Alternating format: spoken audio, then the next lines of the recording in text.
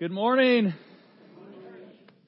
My name is Heath. I'm the lead pastor here at Reach, and we are in a series for Easter called For You. And the last 2 weeks previous, we've been going through Luke, but the last 2 weeks we've looked at this idea that, for Jesus to be really important, He has to show up, like He has to be here. And that's what we talked about week 1. Last week we talked about the idea that He pursues you, the lost sheep, the lost coin, the parable or the prodigal son. And this week we're going to jump into Luke 22. If you want to jump there, we're going to be there primarily 47 through 62 with this idea that Jesus was abandoned for you.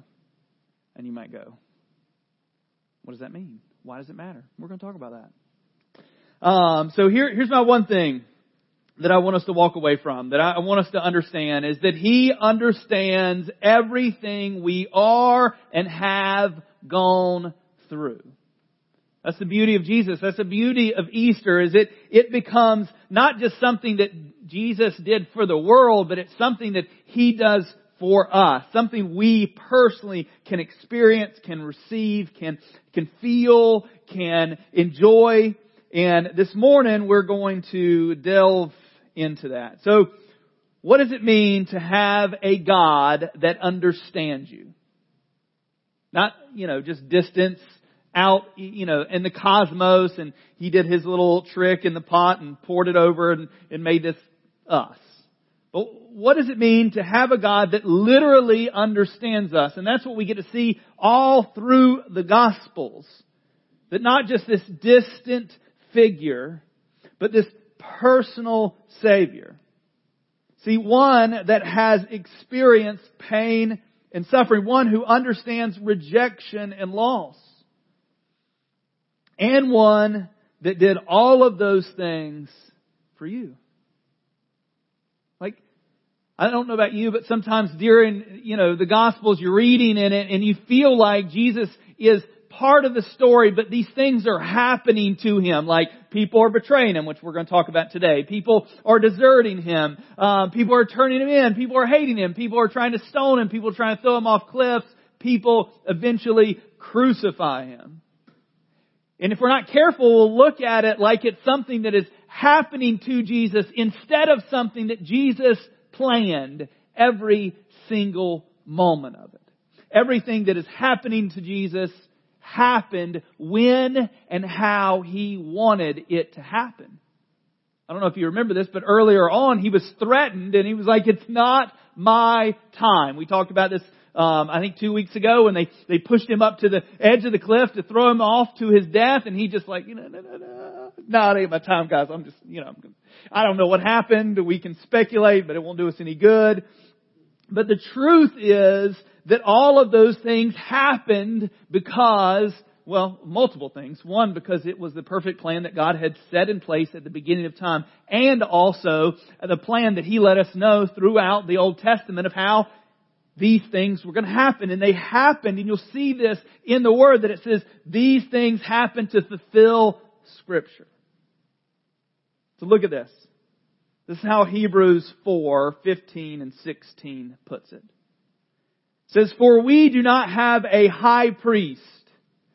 I know that's a word that we don't really think about, but in their context, the high priest was the one in charge, the man, the person that they looked to. It says, for we do not have a high priest who is unable to sympathize with our weakness. Who's grateful, and don't raise your hand, remember our rule about, it feels like I want you to raise your hand, but I don't. You're like, weakness, yes, that's me. Pray for me at the end of service. But how grateful are you that you have a God, a high priest, who is able to sympathize with your weakness? I think that becomes the beauty of this Jesus that we know, because we see in the gospel His compassion for people.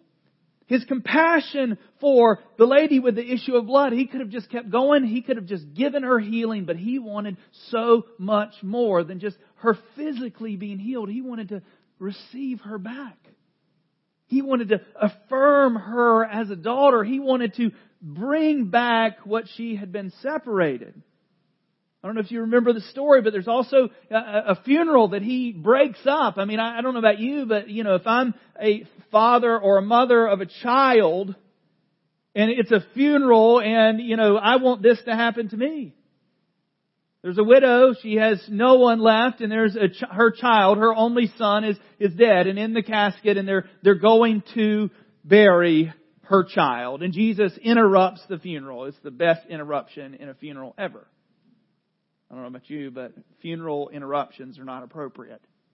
This one was. Jesus walks up, touches the side of the casket and says, "Get up." And he gets up and he talks. And Jesus connects him back to his mother. And he said, because he had compassion. And these things weren't written because it was a better story, like it seemed better to have a God like that. It was written that way because we have a God who is like that. So let me read again, 15. For we do not have a high priest who is unable to sympathize with our weakness, but one who in every respect has been tempted as we are, yet without sin. Let us then with confidence draw near to the throne of grace that we may receive mercy and find grace to help in the time of need. Really, I think we could end there. We're going to. I'm not going to cheapen this experience for you. But we could end with that reality that this is the God that we have. And we're going to look at today things that He went through and understand that He went through those things for us so that He completely understands our situation, our rejection, our loneliness, how we feel at our darkest moments. Because at one of His darkest moments, let's talk about two of His darkest moments. We're going to talk about one of them later, not today. One of His darkest moments, He's in the Garden of Gethsemane. He's praying that to the Father, hey, if you could, if it's possible, could you remove this from me, but not my will, but yours? Okay, so He's like, hey, But He doesn't, of course, this is the plan. And later on the cross, He literally cries out to the Father. This feeling, why have you forsaken me? He feels what we feel. The Gospels are Jesus' declaration of who God is. And how much He cares for us and how far He is willing to go to make a way to Him. That is the story. And why I want to share this and why I think this is important leading up to Easter is that sometimes, just like last week when we're talking about that He pursues us, sometimes it doesn't feel like it. Because you think to yourself, if He got me, if He understood what I was going through, then He wouldn't have allowed it to happen to begin with. Right? If you've been in that deep, dark, despairing place, you think, if God is good, then why? If He's sympathetic, if He really cares for me, why would He allow this to happen? And I think that's one of the topics you might be carrying in apologetics class. Not something I'm going to completely go in today, but let's look at this. So what's happened since we were in Luke 15 last week. We're in Luke 22. Lots of different things have happened. But just in the beginning of Luke 22, these are some things that have happened, which is crazy.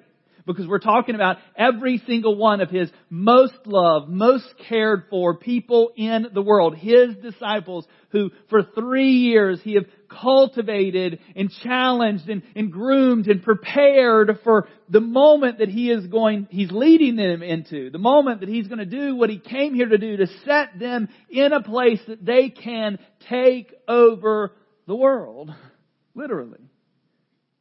So since then, at the beginning, we're going to get to the abandonment. But before the abandonment happened, which I think this is hilarious, early on in chapter 22, there's this argument on who is the greatest. So later on in the chapter, they all run away after they said, oh no, we will die with you.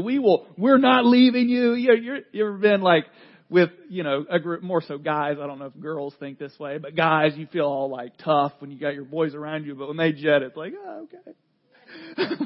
I don't know. Never been in a fight. I'm not saying that I have. But who is the greatest? So they're arguing. They're going up to Jesus like, who's the greatest? And, let us know, like, how we rank out, Jesus. Can you just tell us, like, who's your favorite? Especially of the three, because Jesus had three that He spent more time with, but which of those three is the greatest? And then after that, which I think is funny, then He foretells Peter's denial, which we're going to read through today. That's part of what we're talking about. And then He says to them that all these things must happen so that Scripture can be fulfilled. And then He goes out to the Mount of Olives to pray. And He brings His people out there to pray. And He feels the tension of what's happening. They don't understand, even though He tells them this is where we're heading. Even though before they even entered into Jerusalem, they knew that He was going to His death. I mean, they knew, but they didn't know. And they're there praying on the Mount of Olives, and Jesus goes away several times and comes back and finds them asleep, and there's this whole tension. Because Jesus feels the weight of what is coming. And what we're going to pick up here in verse 47 is the beginning of that. And before we get into the Word, I want to pray. Dear Heavenly Father, Lord, I just ask You to do what You do in and through Your Word. The power of this message is not in what I say, but in the truth behind, in, and around Your Word. So Lord, I pray that Your Word would speak to us this morning, that we would have an understanding of how You are, how You relate to us, Your children, how You call us into a relationship with You, and how You suffered these things for us. And so Lord, we pray that the truth of Your Word would speak stronger than me. We pray these things in Jesus' name. Amen. So we're going to pick up Luke 22, verse 47. It's going to be on the screen behind you. We're going to deal with two main parts here. One, we're going to deal with Judas's betrayal, and this is led up. Judas has already gone and made his deal, which is funny that, this is prophetically already been told how much Jesus is going to be betrayed for, and how he had no clue collecting those 30 pieces of silver. All of these things have already happened. He's waiting for this moment in verse 47 to do his deed, to earn his penance, or not penance, to earn his money for this person he spent 3 years with. Can you imagine spending 3 years seeing Jesus walk up to caskets and tell dead people to sit up and get out? Over and over again, multiple people healed of blindness, people healed of leprosy, people released of demons. I mean, seeing this firsthand, and when it comes down to it, he's willing to sell him out for 30 pieces of silver. And here's something I want to give you this. I think this is important, and this is a message outside of what I'm going to share with you today. Something I felt like God probably 8-10 years ago told me in and before planning this church. Jesus knew who Judas was before He picked him. Think about that for a minute. Like, it wasn't just a shocker when Judas walked up and kissed him on the cheek. Oh, it was you. Jesus knew who Judas was the whole time. Catch this. Here's the power. And He treated Judas just like all the others. He loved Judas just like all the others. You want to know how I know that? It's because none of them knew it was Judas when Jesus told them, one of you is going to betray. None of them knew it was this guy. I mean, because if Jesus would have treated him different and kind of kept him as an outside because he's part of the prophetic word, we have to have this guy here so that he can fulfill Scripture. Jesus loved Judas in spite of. And here's the freebie. The call of God for us as believers is to love Judas in spite of him being Judas. Fill in the blank for the name. And here's the crazy part, is that in spite of what Judas did to Jesus, and this is what I felt like God spoke to me, that there'll be people that will betray you. It happens. It has happened to most people in this room. Someone has done you wrong. The danger of the world would be start being hard-hearted, start putting people at a distance.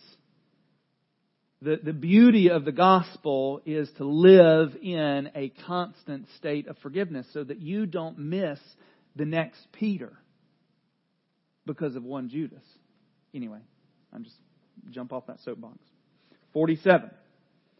While he was still speaking, there came a crowd. So Jesus is there in the garden. He's been praying. He's with his disciples. There came a crowd. And the man called Judas, one of the 12, was leading them. And he drew near to Jesus and kissed him. But Jesus said to him, Judas, would you betray the Son of Man with a kiss?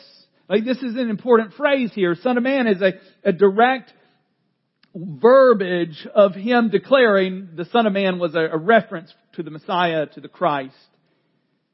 Judas, would you betray the Son of Man with a kiss? And when those who were around him saw what would follow, they said, so his disciples are like, it's going down.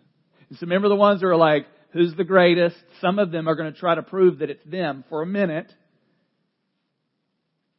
And he says, Lord, shall we strike with the sword? Which is funny, he didn't wait for him to answer. Because clearly a little bit later he says no. So one of them's like, shall we strike with the sword? The other one's swinging with the sword. And thank goodness he was a bad swordsman. And one of them struck the servant of the high priest and cut off his right ear. Look, in Matthew 26:53, during this same picture, different gospel, there's this other thing that happens. He said, shall we fight? And he said, in Matthew 26:53, it says, do you think that I cannot appeal to the Father? These are these little, lowly, scrawny disciples that are against this rabble that's coming to collect Jesus. He says, do you not think that I can appeal to my Father and He will at once send me more than 12 legions of angels? I don't think they need even a legion. A legion is 5,000. Well, it's 4 to 6. Let's say 5. So 12 times 5, I'm not going to do the math up here because, I don't want to look like an idiot on record. It's a lot. He didn't even need one. One angel could have done them in. And he's saying, can I not send or appeal to the Father? And the Father would send me 12 legions of 5,000. Still trying to do it in my head and not going to do it. How many? 60,000. That's a lot of people. That's a lot and they're angels. They're not even like scrub soldiers. They're not, they're not even rangers or Delta. They're angels. And so one of them, which we know was Peter, pulled out his sword, swung with all his grace. He didn't even stick it in his, I don't know how it glanced off, like hit his skull and it like, ear popped off and he didn't stick his sword like in his shoulder. That, you think if you're like swinging like this and you cut somebody's ear off, you're going to do more damage than just an ear. You better stick with fishing, Peter. Verse 51, and Jesus said, no more of this. Kind of like, children, if you'd have let me answer when you said, shall we bring the sword? I would have said no. No more of this. And he touched his ear and healed him. Then Jesus said to the chief priests, the officers of the temple and elders who had come out against him, have you come out against a robber with swords and club? When I was with you day after day in the temple, you did not lay hands on me, but this is your hour. Remember all the other times when they were trying to do harm to Jesus? It is not time yet, but this is your hour and the power of darkness. And Jesus bargained for his disciples. It didn't happen in Luke, but he was like, hey, take me, leave them. There's another portion of Scripture where one of them is in his kind of linen garment, and one of the soldiers grabs a hold of his garment and he just runs out of it naked, which I think is always hilarious. I mean, he was not staying. These are one of the guys that were like, who is the greatest? And someone grabs his cloak and he's gone, butt naked. And there Jesus is. He is now arrested. He's leading into the path that he is fully aware of. There's nothing that is going to stop him from the cross. And so they take him to one of his first trials. And Peter follows kind of in the shadows, and he goes into the courtyard waiting to kind of hear what's going on. And this is where we pick up in verse 54. So Judas, the betrayer, who he knew was going to betray him the entire time, even said that it's better for the person that's going to do this not to be born, and he still chose this. And then verse 54, you've got Peter, one of his closest confidant, that he's already told, hey, you are going to deny me. And Peter's like, no. I'm going to die for you. Verse 54, and it says, then they seized him and led him away, bringing him into the high priest's house. And Peter was following at distance. And when they had kindled a fire in the middle of the courtyard and sat down together, Peter sat down among them. Then a servant girl, seeing him as he sat in the light and looking at him closely, said, this man was with him. And how the bells in Peter's brain didn't ring the first time that these words came out of his mouth in verse 57. But he denied it, saying, woman, I do not know him. And a little later, someone else saw him and said, you are one of them. But Peter said, man, I am not. And after an interval, about an hour, still another insisted, saying, certainly this man also was with him, for he too is a Galilean. But, Peter said, man, I do not know what you were talking about. Another one of the parallel Gospels, he literally called down a curse on himself, like saying, no, this isn't true. And then, and this is crazy. Man, you don't know what you're talking about. And immediately, while he was still speaking, while the words were still coming out of his mouth, the rooster crowed.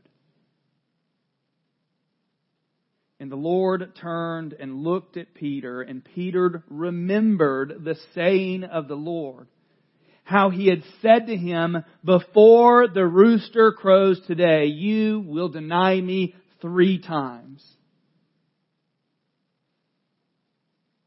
And he went out and wept bitterly.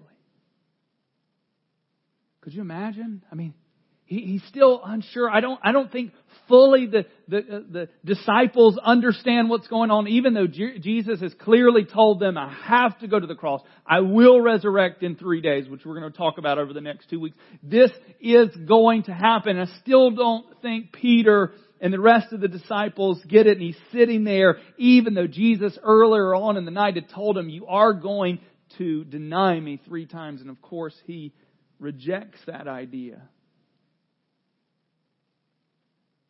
And one of his most loved, the closest confidant that Jesus had, these 3 guys that he took almost everywhere with him, one of those were within eyeshot of Jesus.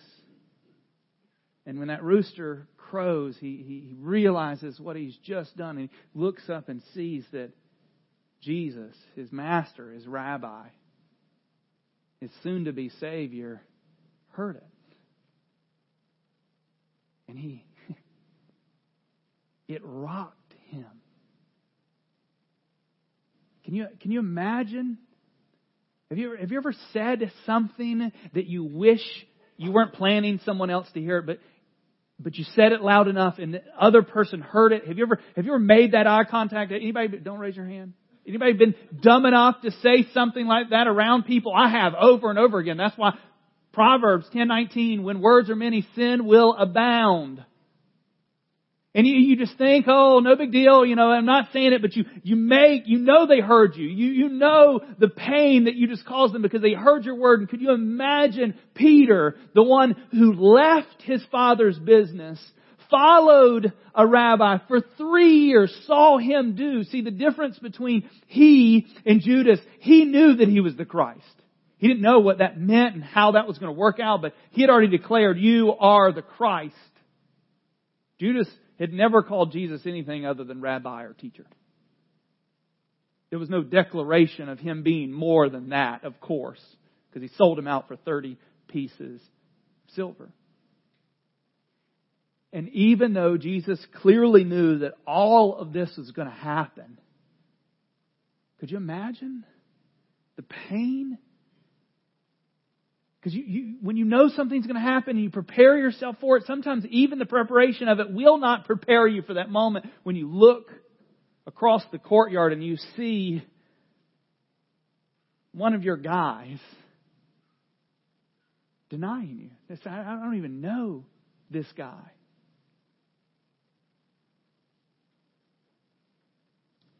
Isaiah 53:3 is a picture that you get to see that he knew that this was going to happen. He understood this.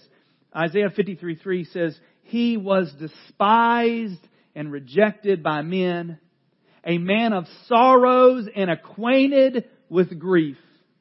And as one from whom men hide their faces, He was despised, and we esteemed Him not.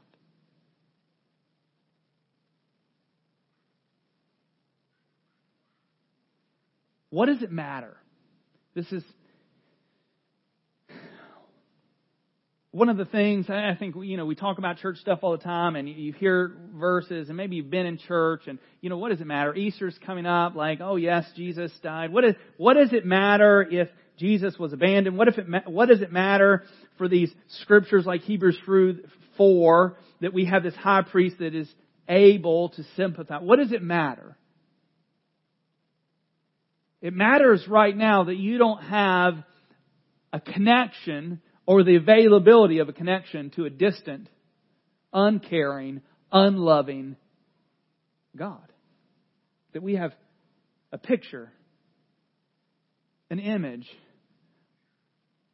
a story arc of a God that completely understands your rejection. And I'm sure if we had time and if you were willing, we could go around this room and we could talk about how many times, or even right now, you're feeling of being abandoned, you feeling alone, you feeling completely rejected. I mean, it's safe to talk about middle school because middle school is so long ago, but live there. I know I've shared this a lot, and I was a youth pastor for a while, and but Beefer and Pillsbury Doughboy were nicknames that were quite often referred to me. Changed school twice and in middle school, and it was hard. I mean, I even remember, and this sounds really silly, but I didn't play soccer after like second or third grade. And in middle school, I bought a pair of them Adidas. Remember the indoor soccer shoes that were super cool in the 80s when I was in middle school. But I didn't play soccer, and some kid came up to me and he called me a poser. And I don't think I wore them to school again. I mean, and these are safe things because they're middle school and they're I mean, our life is going to be filled with moments that abandonment, rejection, and loneliness are so overwhelming that you don't know what you're going to do. And here's the beauty of it. Here is why this matters, is because we have a God that right now, in the midst of that, gets it. He gets your pain. He gets what it feels like because He experienced it. I mean, can you imagine what He knew them. He knit them together in their mother's womb. He knew their story from beginning to end. He knew what part they were going to play in it. Then He loved them so much that He entered into the world to do what we were unable to do on our own, so that He could bring us, call us back to Himself. And even knowing those things, every single one of His chosen ones, His disciples, ran away and left. There was not a line at the tomb waiting for Him to be resurrected. That's the God we have the opportunity to connect to. So Jesus understands everything we are and have gone through. That's what I said at the beginning. Hebrews 2:18, it says, "For because He Himself has suffered when tempted, He is able to help those who are being tempted." We have a God that is not unaware of what it feels like to go through what you're going through. And He's told us, hey, look. You cannot do yourself. I've come here so that you can know my love and so that my love would set you free so that you can have the life that I designed for you here. Remember this? What I read at the beginning of Hebrews 4:15 and 16. "For we do not have a high priest who is unable to sympathize with our weakness, but one who in every respect has been tempted as we are, yet without sin. Let us then with confidence draw near to the throne of grace, that we may receive mercy and find grace to help in time of need." I'm going to invite our worship team to come back up. Let us with confidence. How can we have confidence? We can have confidence because we've just seen the imagery, the reality, the true story of how Jesus, and this is just one example of what He's gone through. Not that He came for His people and every single one of them rejected Him. He came for the people of Israel and not every single one of them, but the majority of them, the ones that He left in charge, the leaders of the day, the Pharisees, the Sadducees, almost every single one of those reject Him. Almost every single one of those were out there asking for Barabbas. Telling Pilate, "Let it be on us and our children." Let us with confidence draw near to the throne of grace, that we may receive mercy and find grace to help in time of need. Some of that need is now. I can guarantee you there's people in this room that are suffering more than you will ever know. Suffering with things that no one knows about, or very few. That are putting on their best face to be here right now. Because there's an illusion that is, if I appear okay, things will be okay. And let me just tell you, that is not the case with Jesus. He doesn't want you to pretend to be okay. He wants you to go, this is who I'm trusting my life with. He wants you to understand that He is made a way for you to be fully connected to His mercy and grace. This is our truth. So 2 questions as we go into worship. How does this change your present? How does this reality of this being the Jesus that we serve, and we're not even gotten into the good stuff next week. Well, it's not really good stuff. Next week is He was condemned for us, which is good for us. And Easter Sunday, which I want you to invite people to, not because it's Easter, but because we're going to focus on the one thing that makes our story of Jesus reality, which is the resurrection. The whole thing that makes this what it is. So how does this change your presence? And this is something to think about. What if you walked out of here believing it? Literally, after service, what if you walked out of here believing that there's nothing that you are going to, have gone through, are going through, that Christ won't understand, won't sympathize, won't give you help in a time of need? What if that was our reality? And so what I want us to do is read back to 16 as we go into worship. Let us then with confidence draw near to the throne of grace. There is no throne place. There is no altar in here. This is a senior center. And a little bit later, there's going to be tables and chairs. And tomorrow, there are going to be people in here eating. But in this moment, the throne of grace is right here in the midst of this room. We can enter into the grace of God here in this place with confidence, because we know that we have a Savior that not just did an action for us, but He understands. That is sitting at the Father's right hand right now, interceding for His children, present and future. Let's pray. Dear Heavenly Father, I cannot heal what You can. Lord, I cannot peer in and understand the hurt and rejection and sorrow and shame that people in this room are right now struggling with. I cannot, but You can. And the beauty of the text today, that we get to see and understand that You have been through it. You understand. And we have a high priest right now that is able to sympathize. We have You that is able to understand every single amount of shame, every single amount of rejection.